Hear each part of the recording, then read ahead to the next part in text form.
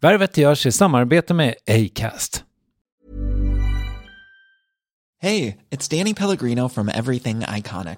Ready to upgrade your style game without blowing your budget? Check out Quince. They've got all the good stuff, shirts and polos, activewear and fine leather goods, all at 50 to 80% less than other high-end brands. And the best part? They're all about safe, ethical, and responsible manufacturing. Get that luxury vibe without the luxury price tag. Hit up quince.com/upgrade for free shipping and 365-day returns on your next order. That's quince.com/upgrade. Värvet sponsras av SAS Eurobonus och SAS Eurobonus Mastercard. Och det här är ett budskap som jag tänker kan vara bra för den som antingen gillar guldkant på till exempel tillvaron eller för den som gillar att slå 2 flugor i en smäll.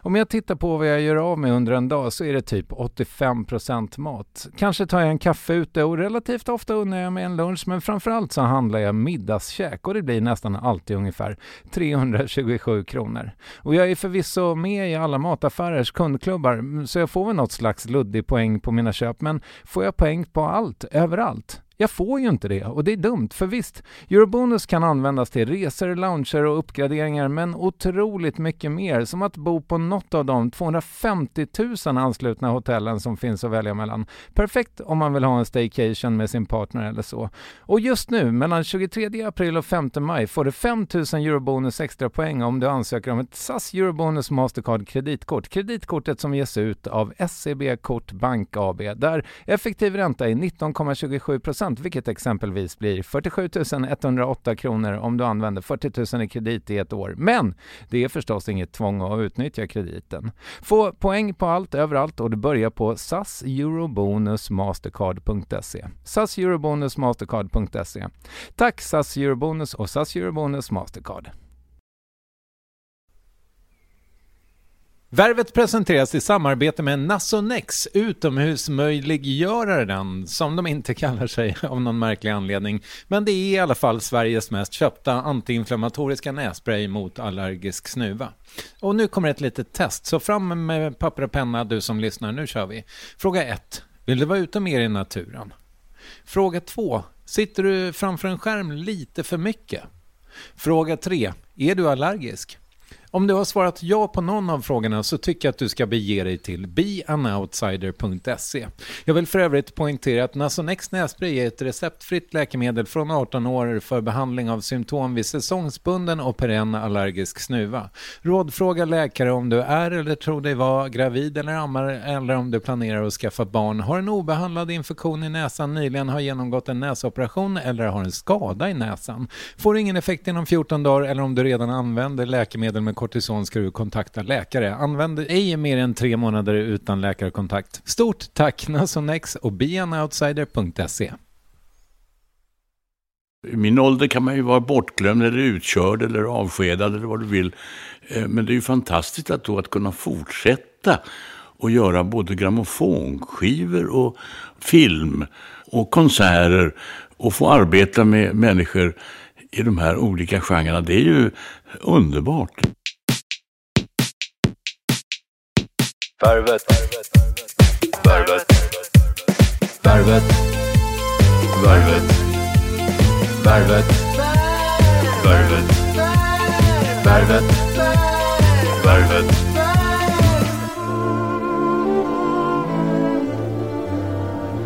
Det var blåbörd av hull, det var blåbörd en brigg som med sviktande stumpar stod på. Över soten i snöstorm en nerisad rigg, själva julafton 72. Surra svensken till ros, han kan dreja en spak, ropar skeppan och right boys lös av. Och Karl Stranne från Smögen blev surrad till ros på blåbörd som var dömd att bli vrak. När det kommer till den svenska vistraditionen har få artister gjort lika mycket för att förvalta den som Sven-Bertil Taube. Som son till nationalikonen Evert Taube, som skrev många klassiska visor och som inspirerat exempelvis Håkan Hellström något oerhört, växte Sven-Bertil upp med sången redan i vaggan, något han beskriver väldigt vackert i intervjun alldeles strax. Och sen tonåren har Sven-Bertil uppträtt med visor, ofta sin fars, vilket gör att han nu gjort det i över 60 år och han fortsätter göra det. Förra året kom han ut med ett nytt samlingsalbum. Under våren har han turnerat runt landet med det och fått en ny publik genom att medverka i senaste upplagan i TV4s program Så mycket bättre. Och de låtarna finns för övrigt på Spotify. Det unika med Sven-Bertil är att han under sina år på scen inte bara sjungit utan han har också skådespelat i både film och teater. För 4 år sedan vann han sin andra Guldbagge för huvudrollen i filmen En enkel till Antibes. Han har stått på Dramatens scen och även jobbat i England och Danmark. Så det känns väldigt kul för mig, Kristoffer Triumf, att få presentera avsnitt 224 med Sven-Bertil Taube. Värvet presenteras i samarbete med Acast. Producent är David Mer. Nu rullar vi. Varsågoda.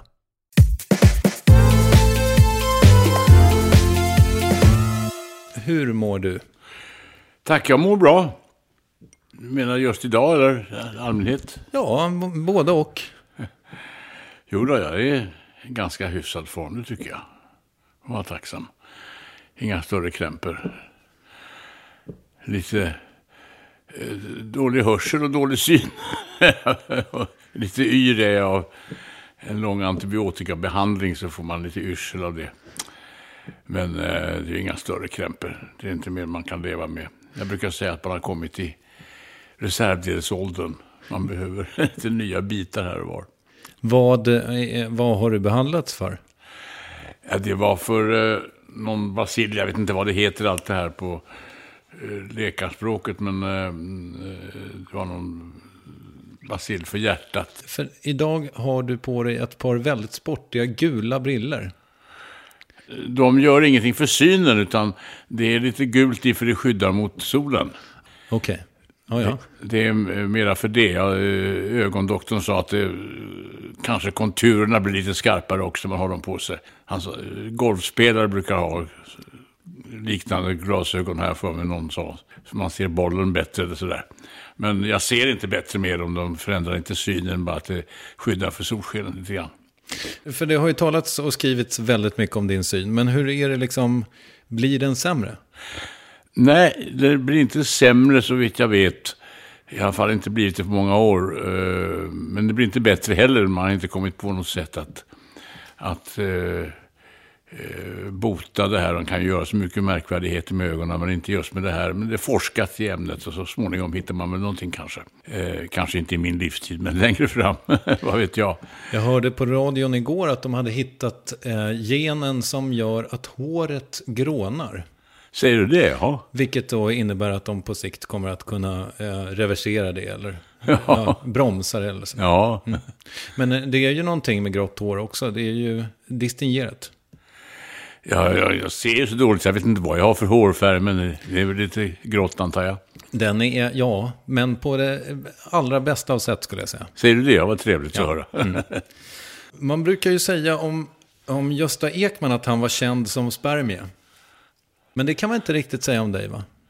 Alltså, du menar Gösta, Lill-Gösta alltså? Exakt. Ja, jag tänkte först på den gamla Gösta. Ja, han var känd redan som spermie, ja just det är sant. Mm. Men du var inte det? Det tror jag inte. Nej. Fast din mamma var ju, båda dina föräldrar var ju framgångsrika. Det får man väl säga. Båda var ju hårt arbetande konstnärer och framgångsrika var en på sitt sätt. Men du, vilket är ditt första minne? Mitt första minne? Ja, du, det var svårt att minnas, måste jag erkänna. Men jag har ett minne som jag tror är verkligt, så tillvida att jag ligger i en säng med sån här spelstaket, va? Och då är man ju inte gammal. Och att min pappa sitter på kanten av spelstaketet och sjunger en liten visa för mig. Detta är faktiskt sant, det låter märkvärdigt, men det är faktiskt sant. Han sjöng Byssan Lull. Mm. Detta, om jag har hittat på det efterhand, det kan jag inte svära på. Men jag upplever det som ett minne. Jag ser de där spelarna och jag ser honom högt ovanför mig där utanför sängen där jag ligger. Då kan jag inte varit gammal. Så det måste varit ett tidigt minne i alla fall. Exakt var utspelar det här minnet sig? I ditt rum förstår jag? Eller något... I ett rum, ja. Jag kan inte säga exakt vilket rum. Var växte du upp rent exakt? Ja, vi bodde på lite olika ställen. Jag föddes ju på Kaptensgatan på Nedre Östermalm i Stockholm. Sen bodde vi ju på Norrbackagatan och innan dess på Lilla Essingen. Ja, okej. Och innan vi kom till G. Turegatan, och då var jag 7 år. All right. Vet jag från precis när jag började skolan när vi kom till G. Turegatan på Nedre Östermalm i Stockholm. På den här tiden, då hade ni det inte så fett? Nej, jag vill inte påstå att jag upplevde någon sorts fattigdom eller brist. Det vill jag inte säga, att jag har inget minne av på det sättet. Men sen är det klart, jag växte ju upp under kriget och då var det ju brist i stort sett på allting överallt. Jag kommer ihåg att man tittade i skyltfönster. Då var jag ganska liten. Det var borta på Norrbackagatan, kommer jag ihåg. Där var det ett skyltfönster med en viktualiehandel där det stod annonser, skyltar och kartonger med allt möjligt som inte fanns. Alltså Kellogg's cornflakes kommer jag ihåg och sånt där. Okay. Och dadlar i någon ask. De fanns ju inte, men de stod kvar i fönstret som en sorts dekor. Det minns jag. Jag hörde dig berätta att din pappas erkännande kom när han var någonstans i 50-årsåldern. Vilket borde göra att du då var någonstans i skolåldern. Ja, det ligger en sanning i det. Det tog lite tid innan Evert erkändes som en seriös konstnär. Han betraktades väl lite som en glad figur som spelade luta och sjöng visor. Och det tog sin tid innan han fick ett erkännande som seriös poet och författare och visdiktare. Det stämmer, så hans seriösa berömmelse, om man säger så, kom ganska sent i livet. Märkte du av det? Nej, det vill jag inte påstå att jag märkte av. Jag vet att när jag var liten eller i skolan så skulle fröken ha mig att sjunga på avslutningen. Det kommer jag ihåg att hon tyckte att jag får sjunga någon av pappans visor, sa fröken Stigell, tror hon hette. Och då tänkte jag, om jag ska tvingas till detta och stå där och sjunga för hela skolan på avslutningen, så ska jag ta något som har tid så de får lida länge. Så jag tror att Möte i monsunen, den har ju många verser. Ja. Så jag tänkte, då får de lida länge. Ja. Och hur gammal kan du ha varit då? Ja, det var väl en 10-12 kanske. Jag kommer inte ihåg. Var det första gången mitt första framträdande för publik, det var faktiskt på den Gyllene Freden. Där bjöd källarmästare Nylund på julmiddag. Det var väl några dagar före julafton då, antar jag. För stamkunder och deras fruar och barn. Så då samlades alla stamkunderna med sina fruar och sina barn där, så det var både alla åldrar representerade, och där stod i ett hörn i övre rummet en julgran där det var en kamin också, just man kommer in genom dörren där rakt fram, vill jag minnas, som var det en kamin på den tiden, och den finns kvar vet jag inte, och där stod en julgran och jag var gömd in i julgranen, vill jag minnas. Och så hade jag en säck med som stod där bakom julgranen också, med små presenter till barnen. Och när källarmästaren ringde i en klocka så steg jag fram ur granen och sjöng: snart julen är här, på dörrarna bankar och tomten han går de djupaste tankarna och sånt där. På första raderna på visan var. Och då var jag ju inte gammal, det var väl 8-9 år sådär. Det måste varit mitt första framträdande för en publik, om man säger, med sittande publik runt omkring. Tyckte du om det där då? Ja, det tyckte jag var ganska skojigt. Jag hade inte ont av det. Det var trevligt, och så fick jag gå och dela ut små presenter till barnen som var med där då. Det var väldigt trevligt. Det var ett mycket trevligt minne som jag har faktiskt. Ja, för det tänker jag mig att nyfiken på din liksom, alltså om det fanns en längtan till scenen hela tiden så att säga. Ja, det var väl en längtan och en sorts förskräckelse.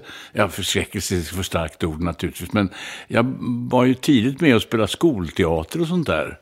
Och jag var ganska gladlynt och skämtsam. Jag vet, min mamma undrade varför jag inte fick vara med i sången i folkskolan, så hade jag blivit utkastad ifrån sångkören där de hade en kör. Och då hade fröken sagt att han är alldeles för rolig. Jaha, ja. Jag skulle skoja och skämta hela tiden.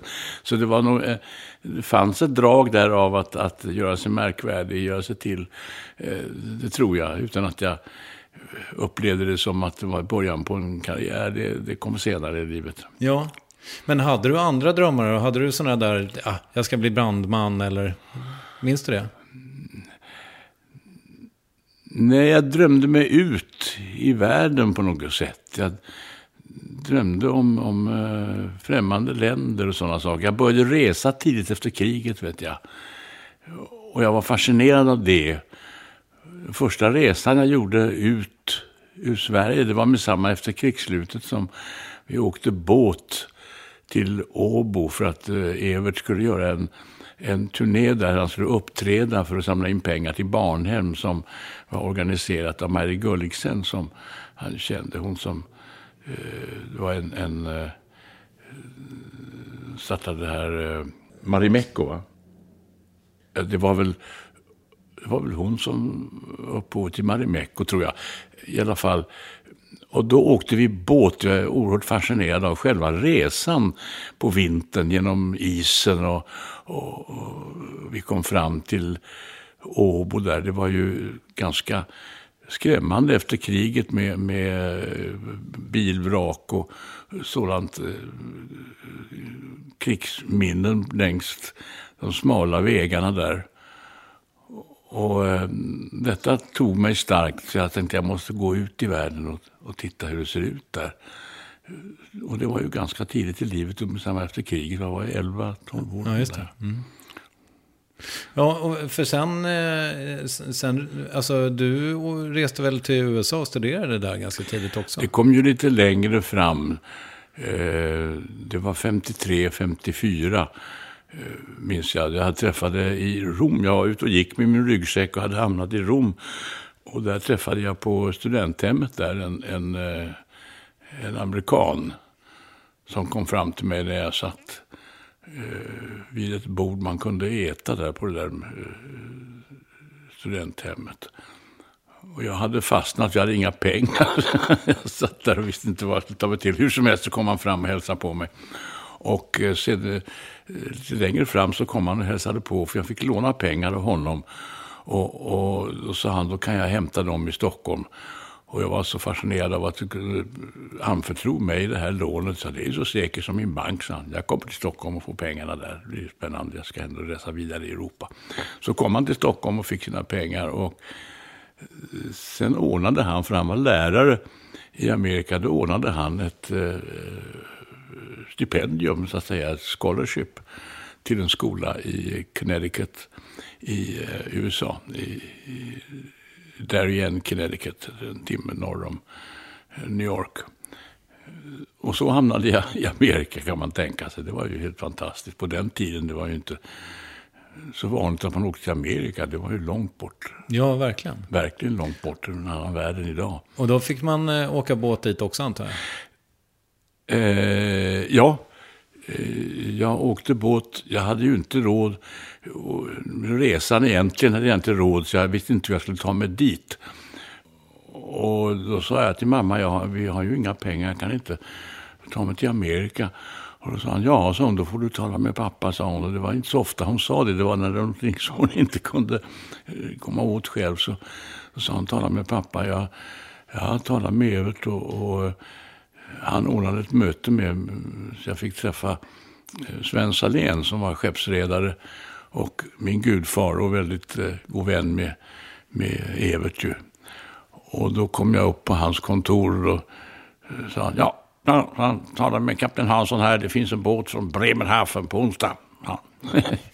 Hälsa Evert. Och så fick det var ett möte som tog 30 sekunder ungefär. Och så fick jag då ta mig till Bremerhaven. Och där fanns en båt som jag hittade. Det var en äventyrlig historia innan jag hittade fram till den och så vidare i hamnen där. Och den båten gick till Quebec. Upp för St. Lawrence där och till Quebec i Kanada. Den gick med emigranter ifrån Tyskland. Sådana som emigrerade till Kanada.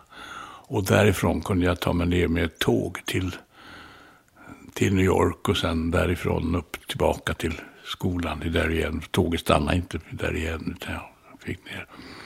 Jag hade träffat en väldigt trevlig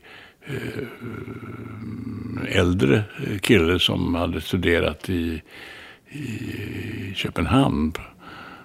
Han studerade vid Columbia University så att jag fick kinesa hos honom på Columbia University och så hjälpte mig att hitta till tåget och komma upp till där igen. Jag hade tur också. Mm. Men folk fortsatte att emigrera även efter krigsslutet alltså? Det verkar så, för det här fartyget det var ombyggt av en sån här miniatyrhangarkryssare tror jag det var. Ett krigsfartyg, ett gammalt krigsfartyg som var ombyggt så det var fullt med hytter eller sovsalar snarare. Där de här emigranterna fick sova. Och jag fick ju gratis lift med det här fartyget då. Mm. Men, och kaptenen tyckte jag kunde göra lite rätt för mig så jag kommer ihåg jag satt vid bord och stämplade papper åt de här migranterna. Jag talade lite tyska och sådär också så jag kunde kommunicera med de herrarna och damerna som skulle ha papper stämplade vad det var för någonting sånt där. Så jag satt och var lite tjänsteman under resan över faktiskt. Mm. Men vid den här tiden, hade du redan börjat spela gitarr och sådär då? Ja, och jag hade gitarr med mig också. Mm. Jag hade gitarr med mig och på skolan som var väldigt trevlig, Cherry Lawn School där igen. Den finns inte längre men den var en väldigt trevlig mindre skola med ett antal utspridda byggnader, liksom villor där i ett naturvackert område utanför själva stan där igen. Där var ju flera som var roade av musik och sjöng och man spelade teater och allt möjligt sånt där. Så där då hade jag ju redan spelat lite skolteater i skolan i Sverige. Och vi hade en väldigt bra lärare, han var lärare i engelska och dessutom var han regissör. Så han hade jobbat på Broadway i New York och även på vissa landsortsteatrar. Alltså Silvermine Guild var en berömd sommarteater där det kom stjärnor från Broadway och spelade på somrarna. Och där ordnade han så att jag och en god vän till mig som var väldigt god vän med, vi fick jobb på den där teatern och spelade små roller under våren där. Det var ju väldigt spännande så att jag hade glädje av både gitarren och att jag var intresserad av att spela teater. Visste du redan då att det var det du skulle ägna dig åt? Jag vill inte påstå det faktiskt för att jag var lite sökande. Jag sökte mig fram. Jag var ju intresserad, jag var road av visor och sådant som precis som Olle Adolfsson och vi var ju vänner sen tonåren så vi var ju roade av att sjunga och spela, göra sådana saker. Och jag åkte till Irland, tog mig till Irland på den tiden, det var innan då på 50-51 någon gång. Och gick runt med en ryggsäck där, för den var känd för sina folkvisor och sådana saker. Det var ju på den tiden ingen människa visste var Irland låg någonstans, eller vad det var. Men där var jag på en del sådana här sommarfestivaler där det sjöngs och spelades. Det var väldigt spännande och inspirerande. Och det ledde väl sen till att jag efter Amerika så tyckte jag att jag borde lära mig mer på gitarren, så jag tog mig till Spanien och studerade gitarr. Och sen kom jag hem och uppträdde på teater. Och då upptäckte jag att jag behövde veta mer om att stå på scenen. Och då sökte jag mig till Wyszanski teaterskola som fanns på den tiden. Och Wyszanskis teaterskola, det var det naturliga steget efter den skolan. Det var att söka till Dramatens elevskola. Så gjorde jag det och kom in där. Och så blev jag kvar där, så att säga. Mm. Kom du in på första försöket? Ja. Ja, det är ju fint det. Ja, det var 3 prov alltså. Okay. Och jag blev antagen första försöket. Vi var några stycken där. Men då, klart, då blev ju gitarren fick jag lägga åt sidan för att hålla på med teater. Så det ena ledde till det andra som togs över och det tredje, så att säga. Men det var ju likartade intressen. För att sjunga visor är ju en form av gestaltningskonst. Så att man har ju glädje av de befruktar ju varandra, sången och musiken har man ju glädje av även i teatersammanhang. Dramatens elevskola, det är det vi kallar för scenskolan idag, va? Ja, det var innan scenskolan fanns. Då var det ju, förutom då privatskolorna som fanns i Stockholm, så var det ju Dramatens elevskola som sen upphörde, och så blev det scenskolan. Dramatens elevskola låg ju i Dramatenhuset, alltså det var ju i huset, växte upp i huset. Vad lärde du dig där då? Ja, det lärde man ju en hel del, både plastik och talteknik. Förlåt, vad betyder plastik? Ja, rörelse. Ja. Olika sorts rörelse, alltså, ja, dels ren ballettövning, träning, fysisk träning. Sen hade man också gymnastik, träning för kroppen på ett annat sätt, och så även scenisk plastik, alltså olika rörelseschema i olika tider och i samband med kläder, olika former av kläder, hur man rör sig och behandlar slängkappor och hattar och olika skor i olika tidsepoker och sådär. Så det var en mängd olika former av rent fysisk träning och fäktning. Man fäktades en hel del också. Så det var mycket sådana saker. Sen då naturligtvis talövningar och scenframställning alltså. Hur var den tiden då? Det var en väldigt skojig, lärorik tid. Det fanns ju så mycket. Alltså, det fina med att skolan låg i teatern var ju att man var i huset, så att säga, och hade möjlighet att sitta och se på repetitioner och sånt. Och på tredje raden i stora scenen kunde man smyga in och se på repetitioner och lära sig av att se de äldre och kunniga skådespelarna arbeta. Det var ju en väldigt fin skola bara det, för det fanns ju så mycket begåvade människor där. Och den närheten och den atmosfären var ju väldigt lärorik, måste jag säga. Var det här under Bergmans tid? Han kom senare när jag var anställd som skådespelare på Dramaten. Han var inte där när jag var på elevskolan. Nej, jag förstår. Mm. För du blev ju där ett 10-tal år, va? Ja, just det. Min chef var Karl Nagirov. Och efter Nagirov tog hand om Svenska Akademin, om man säger så han blev ju ständig sekreterare där, så kom Bergman in.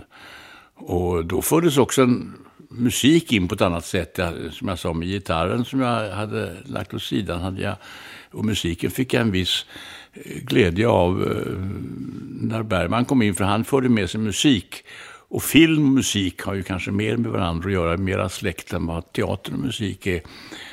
Så att han sa vid ett tillfälle där, han hade väl kanske hört min första Bellmans-skiva. Jag kom ut med en stor LP med Bellmans-skivor med Ulf Björlin som arrangör.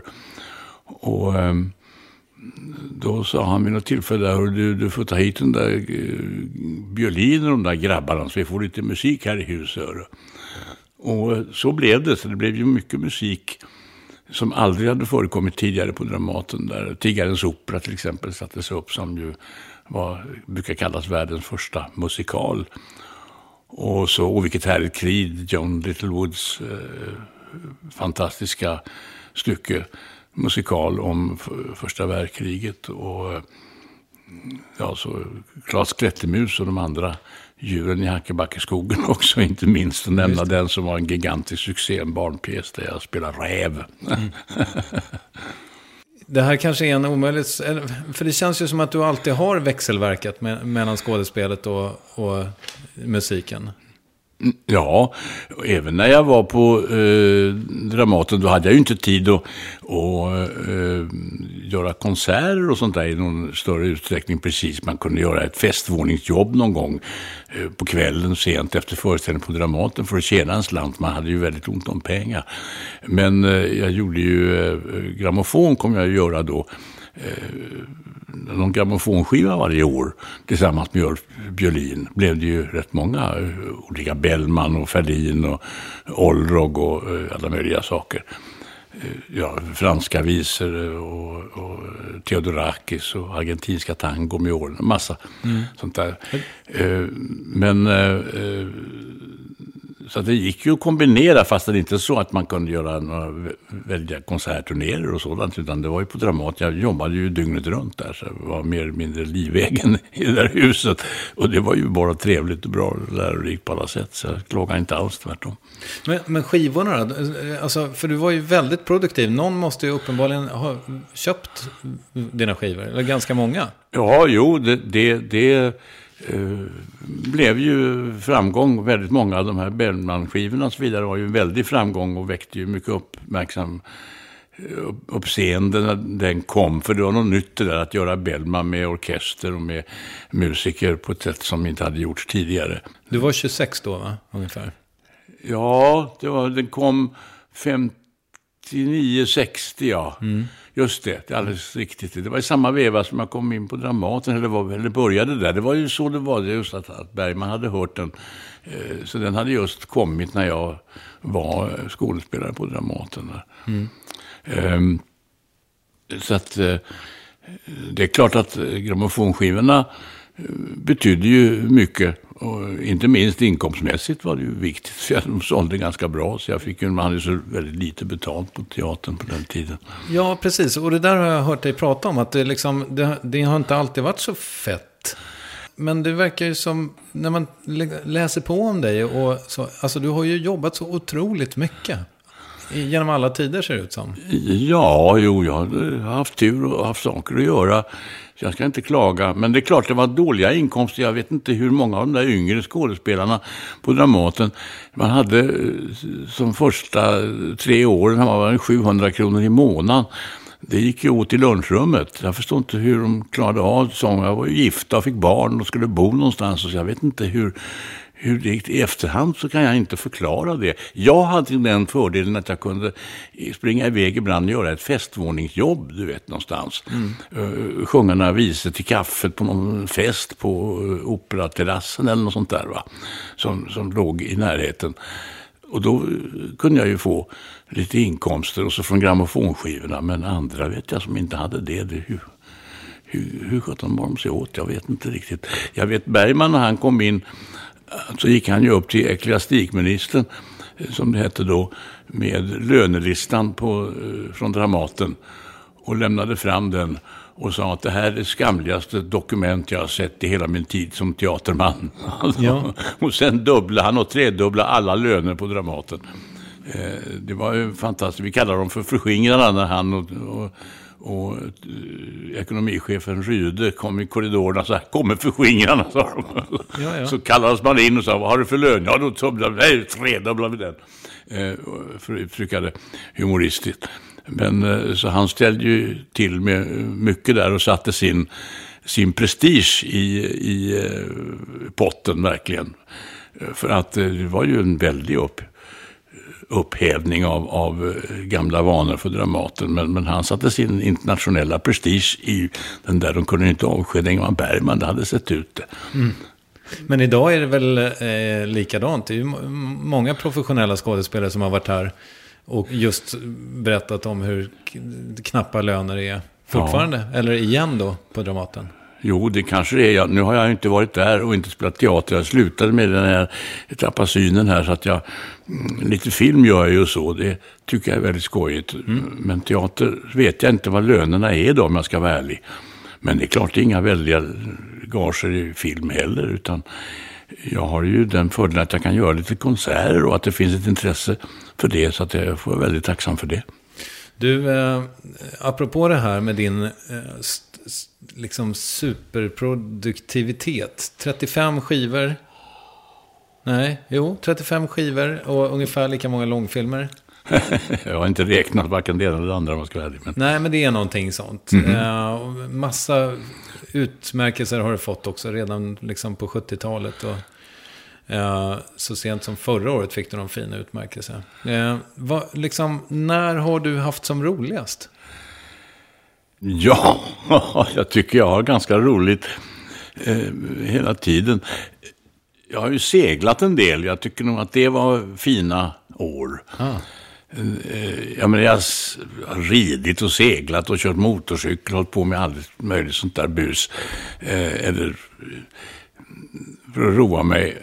Och segling är väl det kanske som har varit mest givande och som har varit oerhört stimulerande.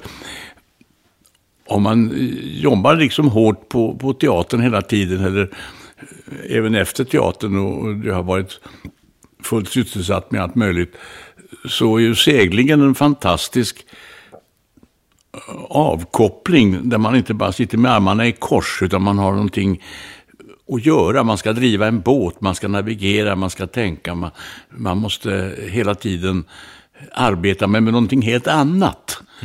Det blir en vila ifrån det man normalt gör för sin försörjning, om man säger så, och ägnar sig åt någonting som kräver mycket arbete och kunnighet i olika ämnen då, men som är helt annorlunda än det man gör på teatern. Så då har segling varit en väldigt stimulans, tycker jag. Här i skärgården, eller? Ja, jag har ju seglat här i skärgården. Jag har seglat i Atlanten och Västindien och Nordamerika och Medelhavet och Grekland, Turkiet bortöver. Ja. Så att jag har varit lite överallt med segelbåt. För mig som är en rastlös själ, min pappa tvingade med mig på segelbåten ibland när jag var liten. Jag tyckte det gick så långsamt. Ja, jag vet vad någon som sa så här: det är inte tråkigt att sitta där bara och titta på en horisont. Jag säger det att det är just det inte är. Det händer så mycket på havet. Det är ständiga förändringar i ljus och i vindar och hur havet uppför sig och ser ut. Och hur du växlar med moln och ljus och natt och dag, gryning och kväll och så vidare. Det är ett ständigt växlande, oerhört intressant och spännande landskap att befinna sig i. Samtidigt som man driver en båt och tänker på hur den fungerar och får vara uppmärksam på det som gäller själva sjöfarten också. Så jag tycker inte att det är ensligt och tråkigt. Men det var intressant, för jag började med i min själva fråga så den var ju väldigt inriktad på ditt jobb. Och så svarar du med att du har haft det som roligast när du inte har jobbat. Jag trodde det var det handlade om. Då missförstod jag lite frågan. Jag trodde att det gällde just vad jag har gjort för fritid som har roat mig. Jag trodde det var det du menade. Den roligaste tiden måste jag ha varit den på Dramaten, det måste jag säga. Det var en fantastisk tid och lärorikt. Och det var ju ett hus fyllt av begåvade, roliga och intressanta människor som man fick tillfälle att lära känna och arbeta med. Och det var ett privilegium, det måste jag säga. Och det man lärde sig då, det är liksom den platsen, den scenen, den grunden man står på fortfarande. Jag kände en gång när jag var i Manchester och spelade Tre systrar i en engelsk uppsättning, alltså i England då, The Northern National som den kallas för, den där teatern. Och då vet jag, efter en föreställning så var det en engelsk skådespelare där, det huset har ju alla stjärnor spelat, så det var en stjärna, då spelar ingen roll vem som gick förbi min låsdörr som stod öppen. Och så stannade han till och så gjorde han en sån där tumme upp, så där, satt upp tummen och nickade liksom.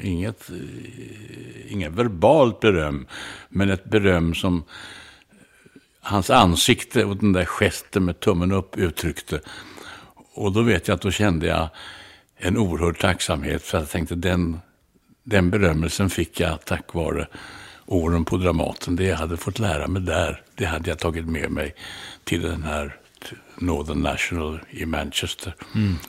Det upplevde jag som ett väldigt privilegium. Jag sa, jäklar, jag duger här också. Det tyckte jag var en fantastisk känsla.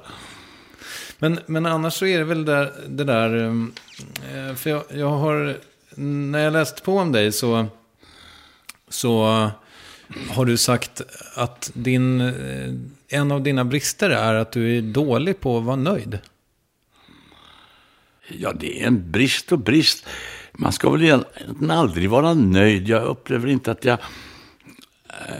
jag är nöjd. Jag är glad om någonting går bra.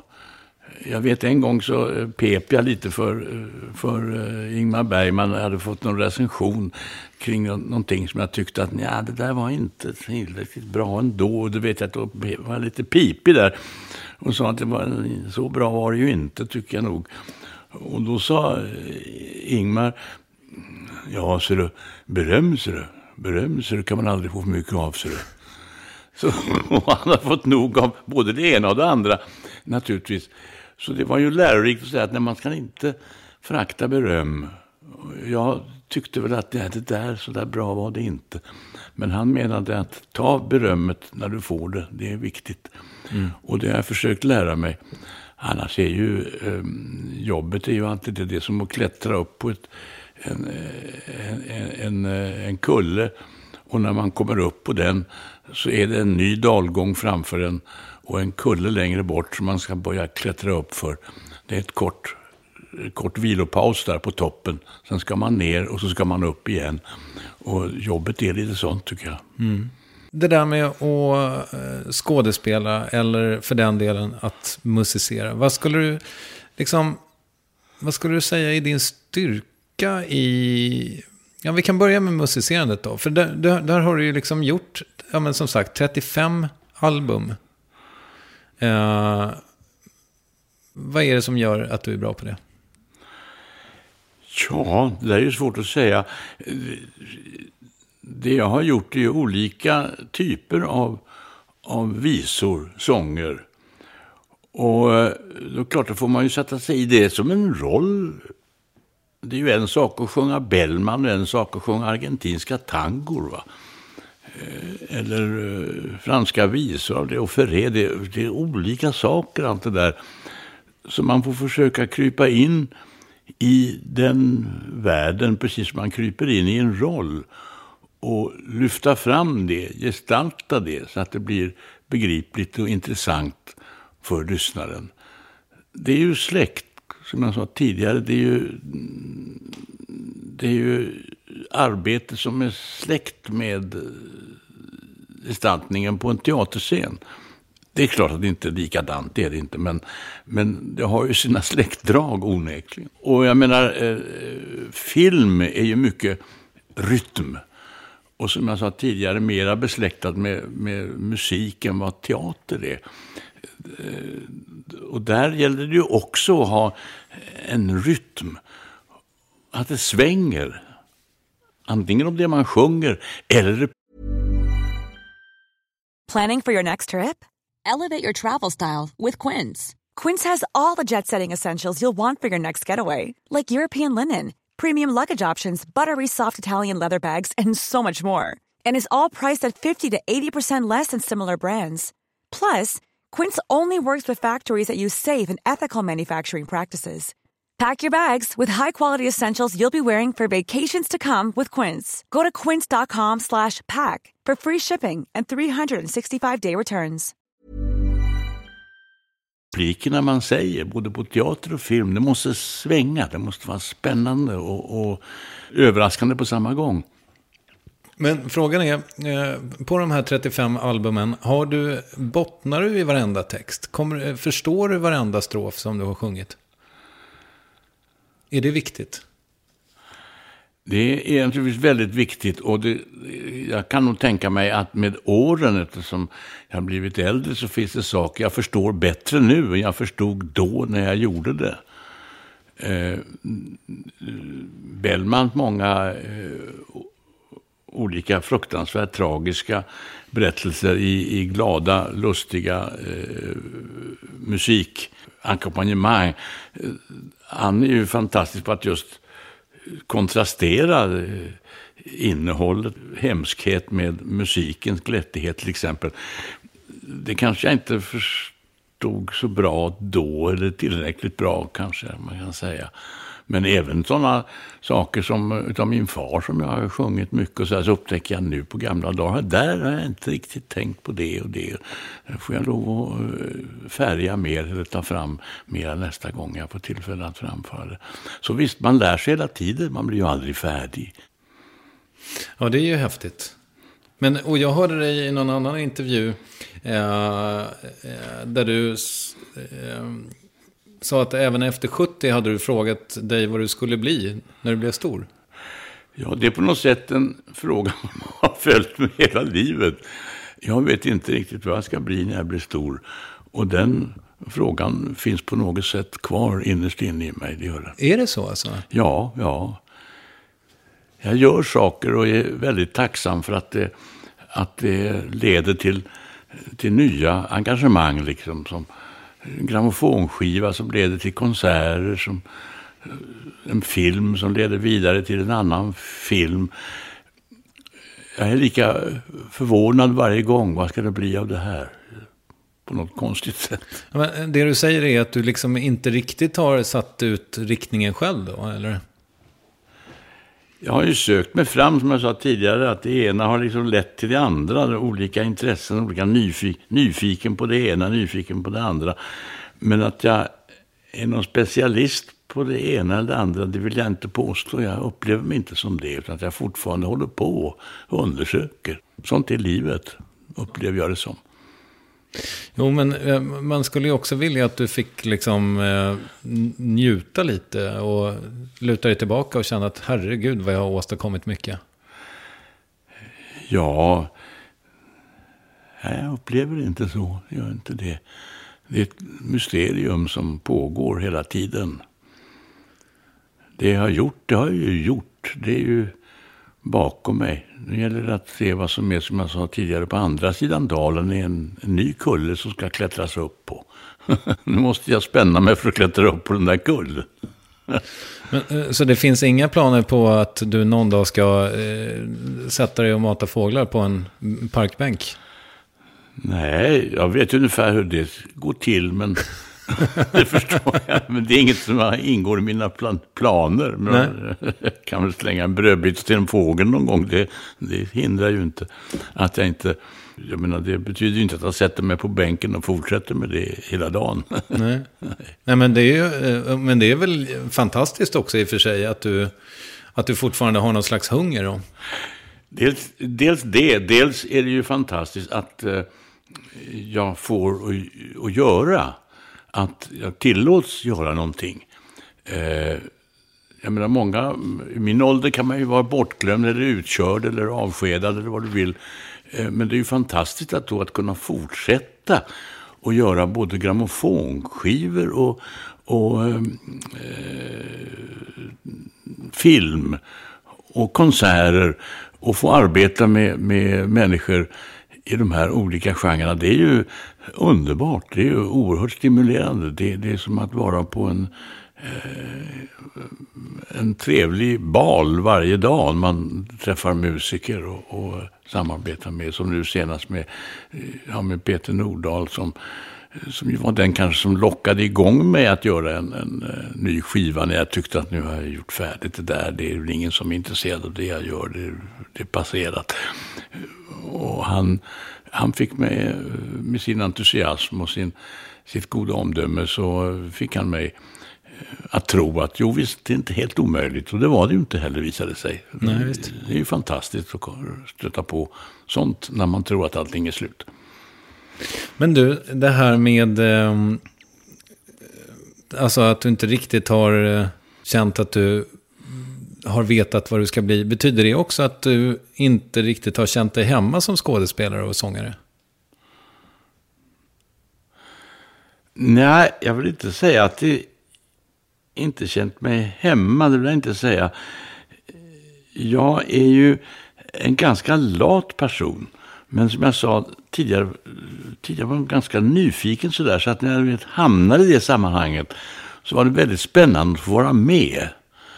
Och bli tillsagd vad man ska göra. Lyda, om jag säger så. Jag är i grunden ganska lat. Men om jag har fått mig förelagt uppgifter så tycker jag det är spännande att se om jag kan lösa dem. Och det var ju mycket Dramatens elevskola som man förelades uppgifter att läsa saker, studera saker, lära sig saker rent fysiskt och så vidare. Och det skapar ju ett motstånd som jag måste komma över.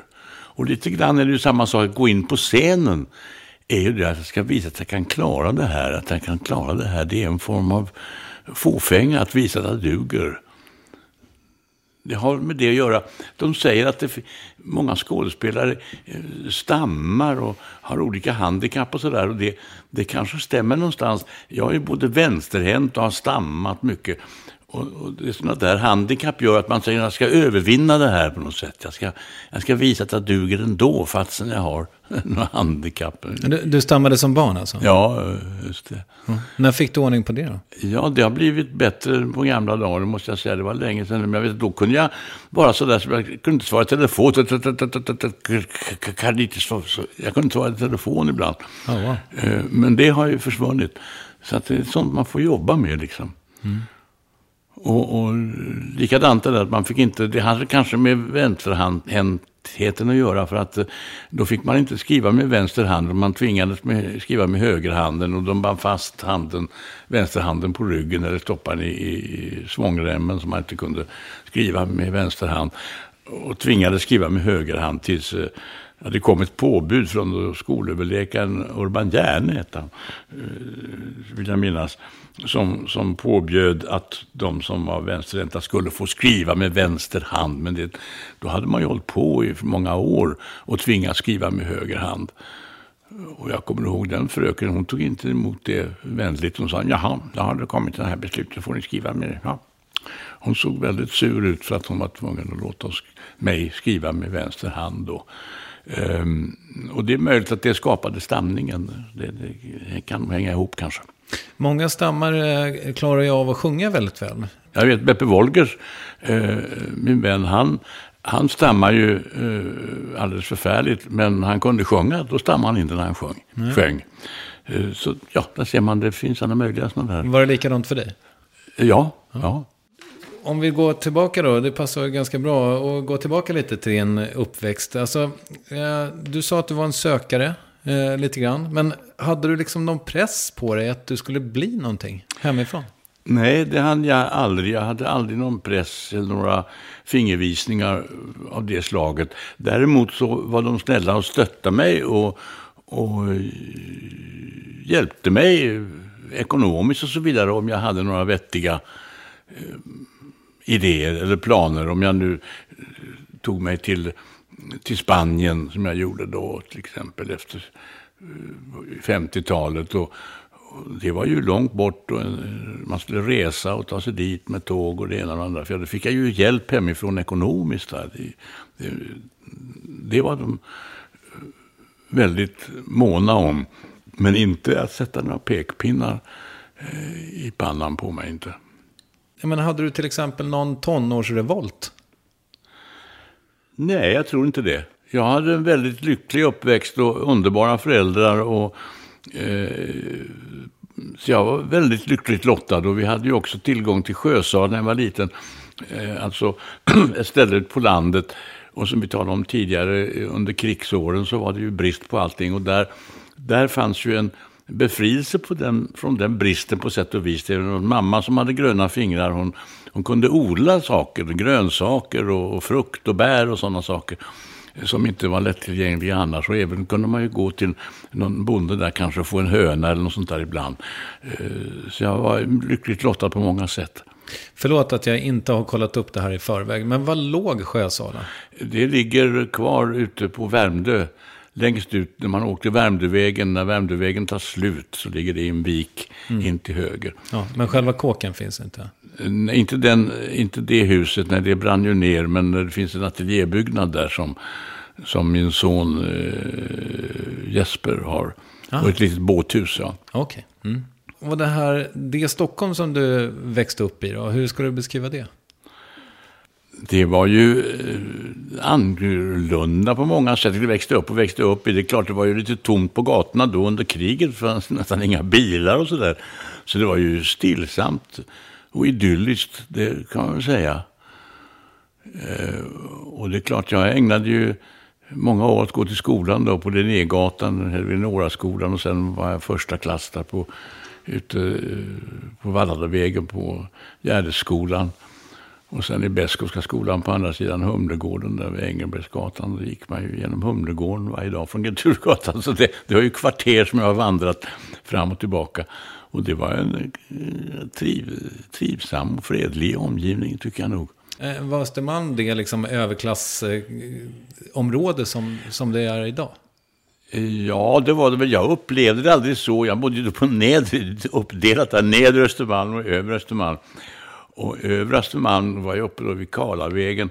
Jag var ju strax söder om Karlavägen på Kulturgatan. Jag minns att det är sant det du säger, för att de pratade olika. Jag vet att Ulf Björlin som bodde i samma hus som jag på Kulturgatan 32, det var ju alldeles nedanför Linnégatan och ett par kvarter upp till Valhallvägen. Och de som bodde där uppe på Valhallvägen, de tyckte de pratade så konstigt. Det var ju bara några kvarter därifrån. Men att dialekter ändrade sig så vi tyckte att de som sa, goddag, kom så innan, så det var en väldigt fin kappa ni hade att prata. På ett sätt som vi tyckte var så tillgjort. Och vi talar ju stockholmska, Uffe och jag. Men vår stockholmska som var lugnare på något sätt eller mindre remarkabel. Jag vet när vi var i Helsingborg en gång och hade gjort en konsert där. Eller 2 konserter förresten hade vi gjort i Helsingborg för länge sedan. Och så bodde vi på Grand Hotel och smorde oss med en fin måltid efter vår succé på konserthuset där. Så kom det en hovmästare på den tiden, han hade frack så där, och han vid kaffet så sa han, förlåt, jag vill inte störa herrarna. Jag vill bara säga att det är så underbart att höra hemlandets språk. Mm-hmm. Och vad menar hovmästaren med hemlandets språk? Ja, Kulturgatan 38. Jaha, ja. Men jag har jobbat här i 30 år, jag har inte hört någon tala stockholmska som ni gör. Ulf och jag, när vi kommer ihop då, så lät vi på ett visst sätt. Och han var alltså granne på Kulturgatan som barn. Mm. Och så där hör man vad språk har för färg, vad det har för färger och klanger, vad det kan betyda. Det är viktigt att lära sig sånt när man spelar teater och sjunger visor. Mm. Fick du tvätta din dialekt på något sätt på Dramatens elevskola? Nej, inte direkt. Jag talar ju Stockholm, jag talar ju ren svenska upp svenska, så att jag hade inte några problem med det. Det fanns ju andra som var skåningar och så vidare som fick lov att kämpa med. Man fick inte tala dialekt på Dramaten på den tiden, det fick man inte. Nej, det gjorde man inte. Nej, och det fanns ju många där som hade dialekter i botten som de fick jobba med. Mm. Det är ju sant, men inte jag. Men så du menar att stockholmska inte är en dialekt? Jo, det är det naturligtvis, men min stockholmska är väl uppländsk. Ja. Den är normal svenska. Ja, och inte heller någon utpräglad överklassdialekt har du ju. Nej, det vill jag inte påstå. Nej. Så inte vad jag vet i alla fall. Inte vad jag vet. Nej. Möjligen någon lätt anstrykning. Men den är subtil i sådana fall. Ja, jag vet inte. Nu har jag ju bott utomlands så länge så jag märker ju att språket förändrar sig ju. Man kommer hem så jag lyssnar på radio eller på tv så tycker man ju mycket av språket är annorlunda än det var när jag var hemma. Det är ju över 40 år sedan som jag har varit borta från Stockholm. Mm.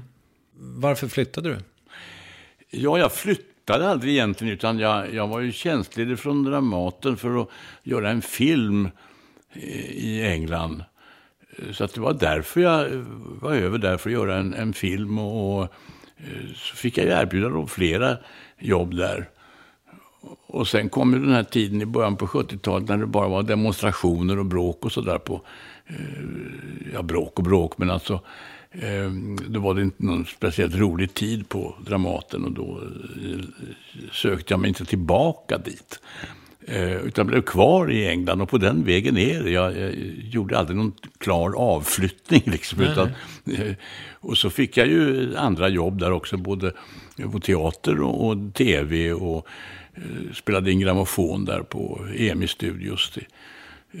Så att det blev bara så. Sen min fru Mikaela som dansade, hon dansade också i London, och med Royal Shakespeare Company och Chichester Festival och lite allt möjligt sånt där. Så hon var, när vi fick barn, han föddes i London också, i Chelsea, så då blev vi kvar där, både hon och jag och barnet. Han är ju stor nu, 22 någonting. Nej, 21 hade du här. Ja, 21. Ja. Men ni planerar inte att flytta tillbaka till Sverige?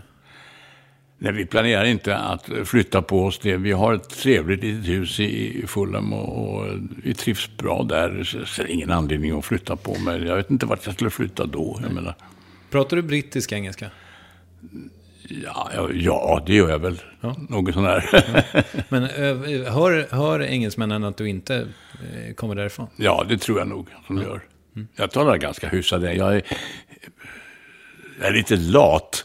Det är klart, när jag spelar teater och sådär, då fick jag ju anstränga mig och skärpa mig lite grann. Och jag har blivit lite lat genom att jag går mest i kvarteret där och går och gör något ärende och så vidare. Så jag har inte användning för språket på samma sätt som jag hade förut när jag var mer aktiv i arbete på engelska.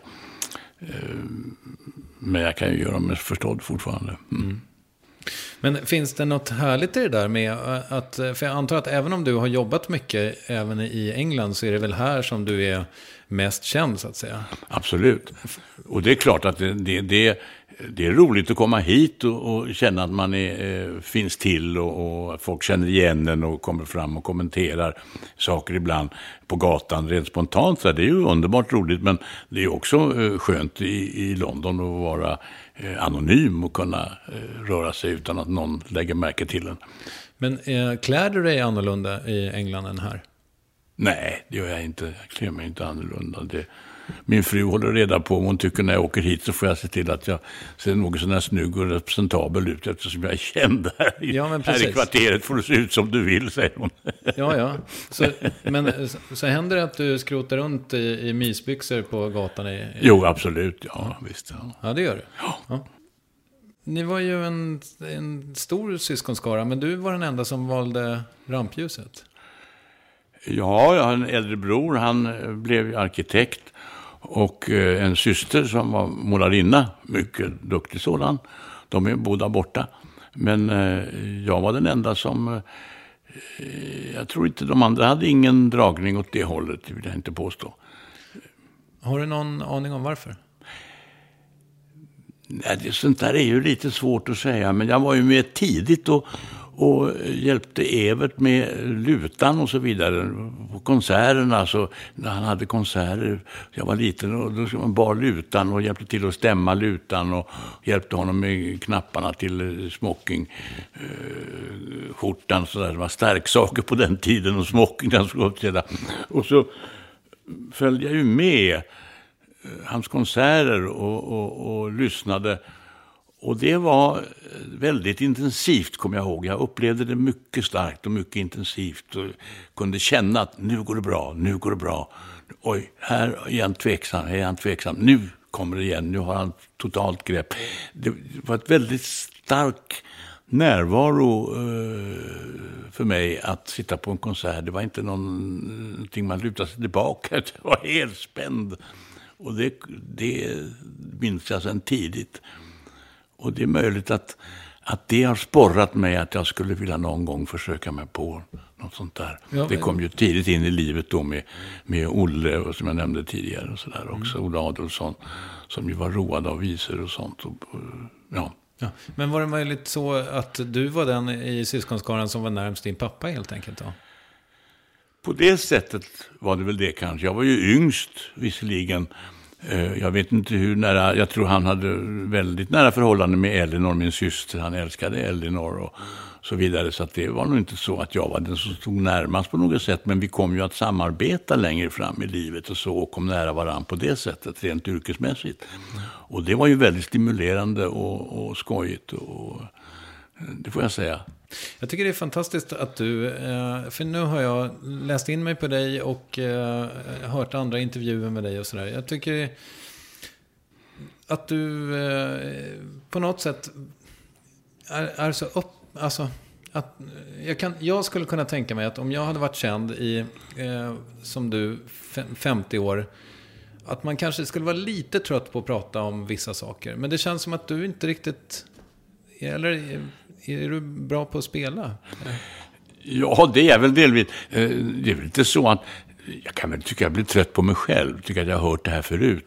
Men, och det är ju här också att det är saker som jag har sagt förut och så. Men det gäller ju att försöka låta som den första gången. Det ligger väl lite i yrkets mentalitet, det där att man alltid ska försöka. Som att det här hittar jag på just nu. Men finns det saker som du inte pratar om i intervjuer? Ja, det gör det väl. Jag menar, jag sitter inte och pratar om sjukdomar och barn och familj och sådana saker. Jag tycker det hör inte hit. Nej. Utan det jag pratar om är det som berör, det som är utåtriktat i min tillvaro. Alltså mitt yrke som ju riktar sig utåt. Det kan man ju tala om ohämmat och berätta om både framgångar och motgångar. Du, förra året så blev du ju, kan man väl säga, känd för en ny publik. Ja, jag förstår vad du syftar på. Det här nästa, nej, så mycket bättre, va? Exakt. Ja, jo, det är nog sant. Jag var ju lite tveksam inför det där programmet. Jag hade ju inte sett det eller följt med det.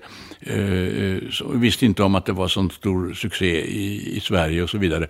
Men hoppar över alla de förberedelserna, så rätt vad det var så var jag ju med där på ett hörn i alla fall. Ja. Och det är klart, det var väldigt skojigt. Jag var ju äldst och Miriam Brighton var yngst. Och däremellan, de flesta kände jag ju inte tidigare, det var ju nya bekantskaper. Och det var skojigt och stimulerande, och jag tror som du säger att det har också nått en yngre publik. Det är ju ett familjeprogram i allra högsta grad, kan man ju säga. Så där sitter ju alla och tittar och har någonting att glädja sig och intressera sig för. Så det är ju ett skojigt programform på det sättet. Och det har jag märkt på konserter på sista tiden som jag har ju ägnat mig åt nu. Att det kommer fram många unga efteråt när signerade grammofonskivor så där efter föreställningen. Då träffar man ju och får direktkontakt med publik som då köper en skiva som man skriver en signatur på.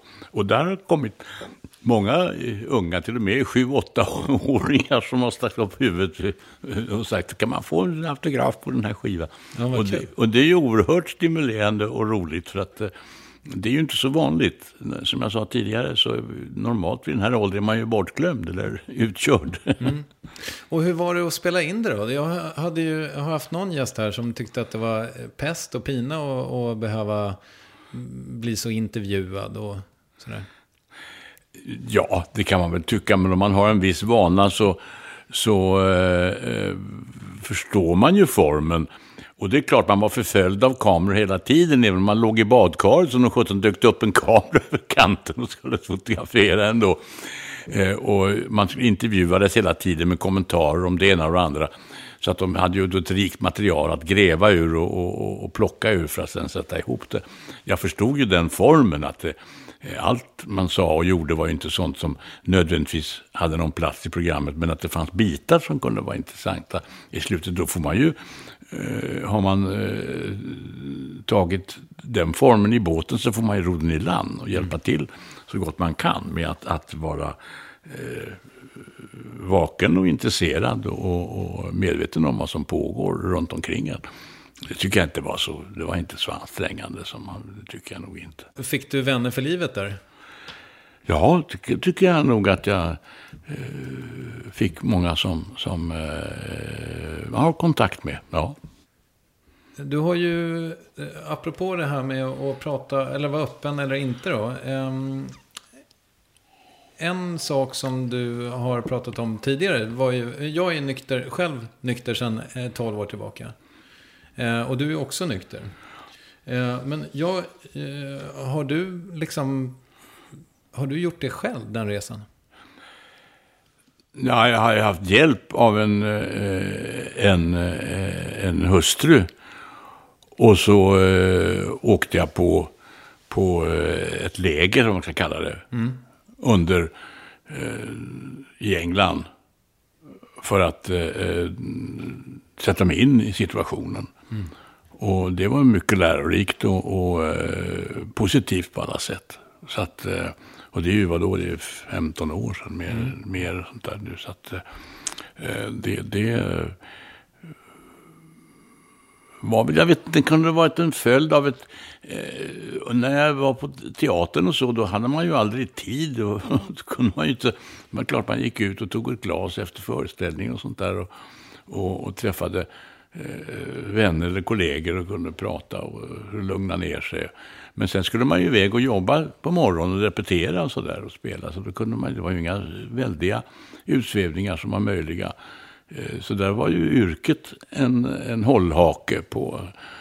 Sen när jag blev ensam i London och satt där ensam och filmindustrin hade brakat ihop där i mitten, vad var det, på 70-talet, så var det ensamt och oroande. Och det är möjligt att det var ett incitament till den form av missbruk som jag sen har bekämpat, man säger så. Men det kanske är alldeles för privat, men går du på möten fortfarande? Ja, det är inte så mycket nu, men jag går, i London har massor med möten. Så att jag tittar in lite då och då, det gör jag. Håller kontakt, ja. Ja, vad fint. Och så har du fått någon sån här 15-årsbricka då, eller någonting sånt där, eller? Nej, det har jag inte brytt mig om och göra mig märkvärdig eller på det viset markera någonting, det har jag inte. Nej. Men jag går då och då. Du har druckit ditt sista glas, så att säga?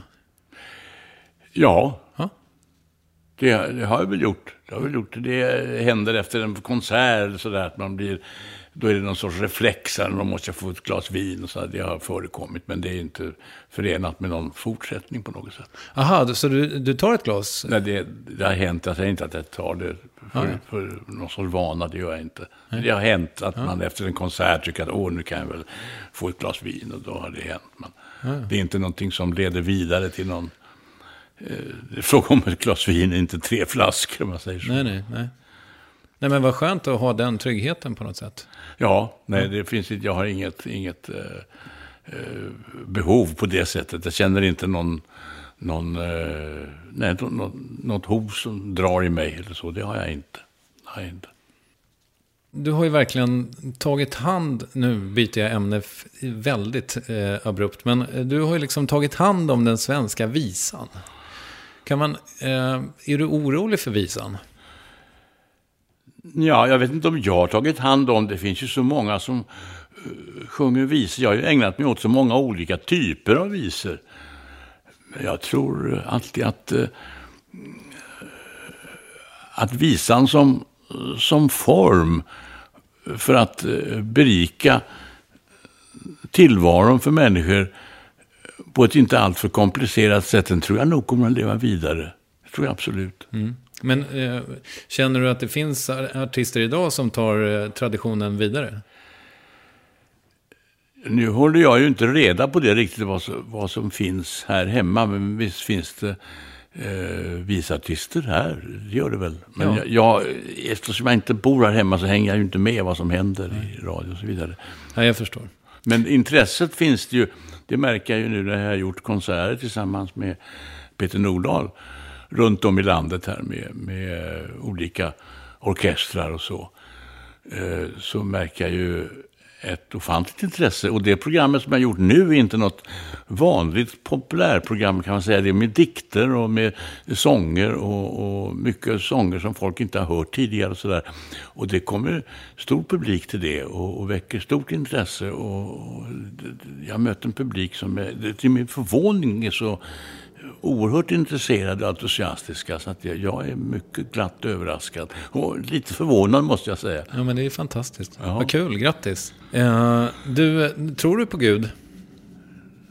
Nej, jag är inte någon troende person, det är jag inte. Nej. Jag kan tro på en mängd godhet som kommer ut tanken på Gud, men jag tror inte på någon gudfader som sitter där och väntar på oss, det tror jag inte. Nej. Vad händer när man dör då? Ingenting. Kan du föreställa dig det? Nej, det är ju en evig sömn. Evigheten kan vi ju inte föreställa oss. Nej, det är väl så, va? Ja, vi kan inte. Den dimensionen har vi ju inte. Vi söker oss ut i rymden och vi vet ju inte var det tar slut. Ja. Därför är livet en gåta. Och förblir en gåta, även döden blir en gåta. Mm. Den är jobbig att tänka på, tycker jag. Ja, den är ju det. Det är klart, man kommer upp i min ålder så dyker den ju upp. Tanken hela tiden att det är mycket begränsad tid kvar. Mm. Men är du rädd för döden? Inte ännu. Jag är medveten om den och tänker på den allt som oftast. Det gör jag. På att det är slut. Och försöker föreställa mig att det är en insomning. Jag somnar. Jag hoppas på att det inte ska ha ett långt lidande. Det finns ju många som får sitta i åratal med krämpor och elände. Man kan ju hoppas att det blir stillsamt. Mer rädd än så är jag inte just nu. Ångrar du något? Det finns väl alltid saker man ångrar.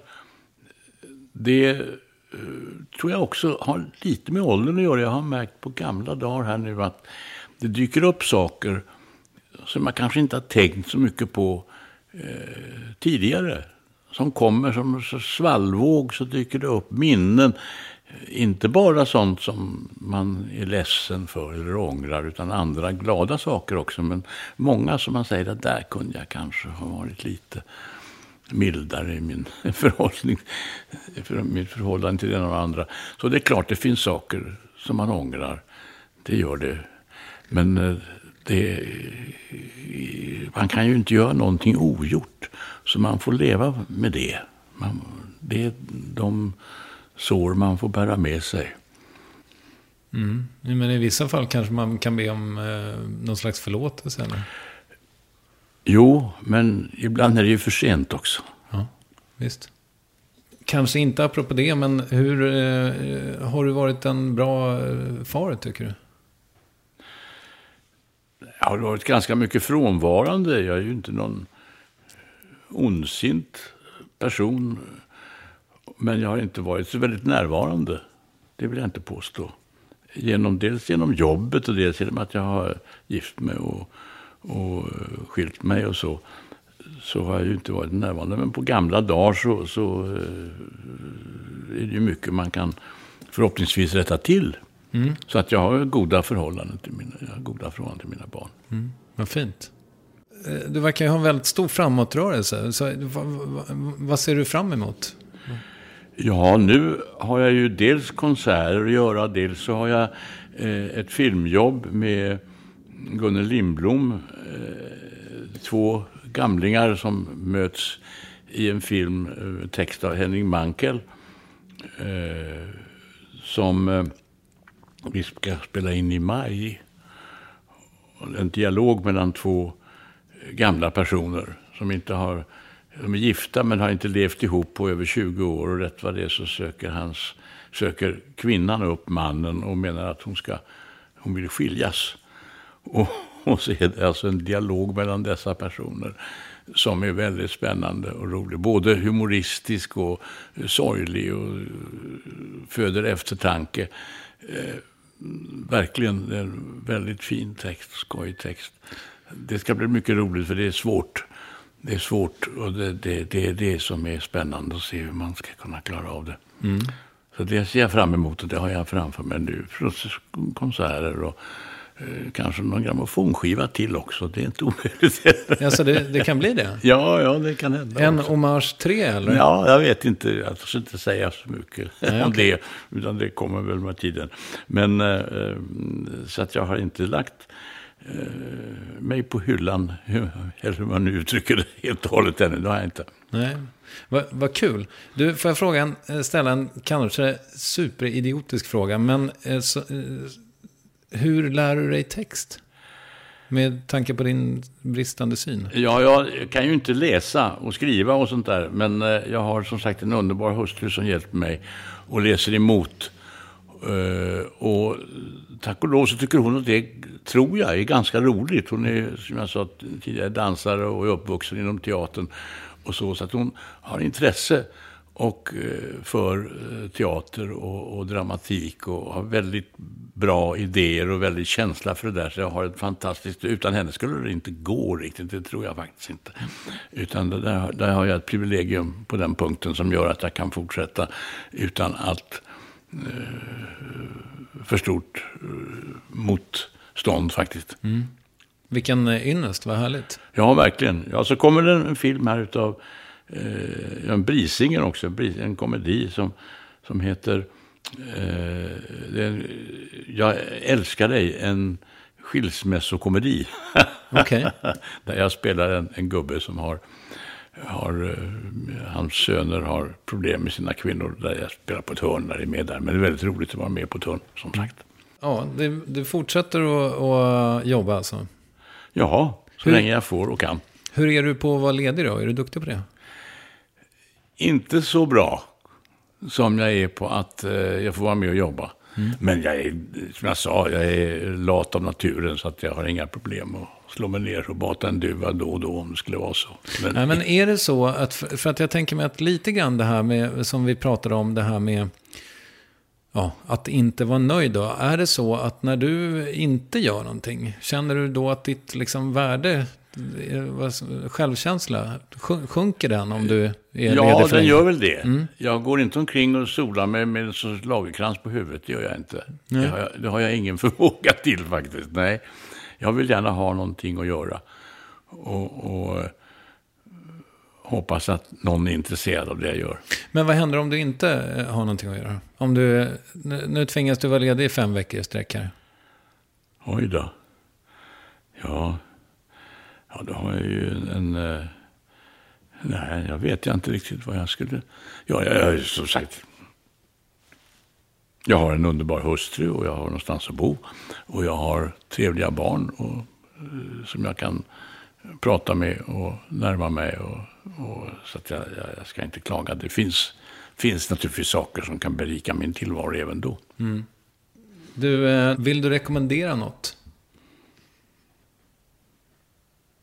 Jag kan väl ta till mitt ordspråk. Att ge är att få. Mm. Ja, har du hittat på det själv? Ja, kan det vara en rekommendation? Jättebra. Mm. Du, vem tycker att jag ska intervjua i Värvet? Jag kan intervjua Peter Nordahl. Stort tack för att du tog dig tid. Vad trevligt att träffa dig. Detsamma. Tack. Tusen tack.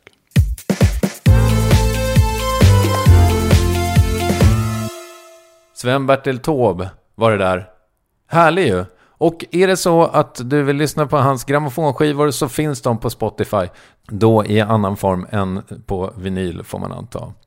Nästa vecka kommer den superkarismatiska journalisten Johanna Frändén. Missa inte det. Vi hörs då. Puss och kram. Hej då.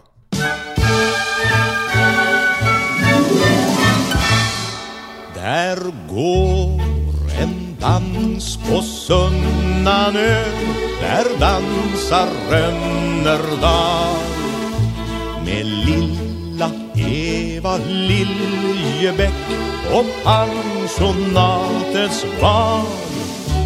Och genom fönstren strömmar in från skärgårdsnattens sval doft av syrener och jasmin i pensionatets sal.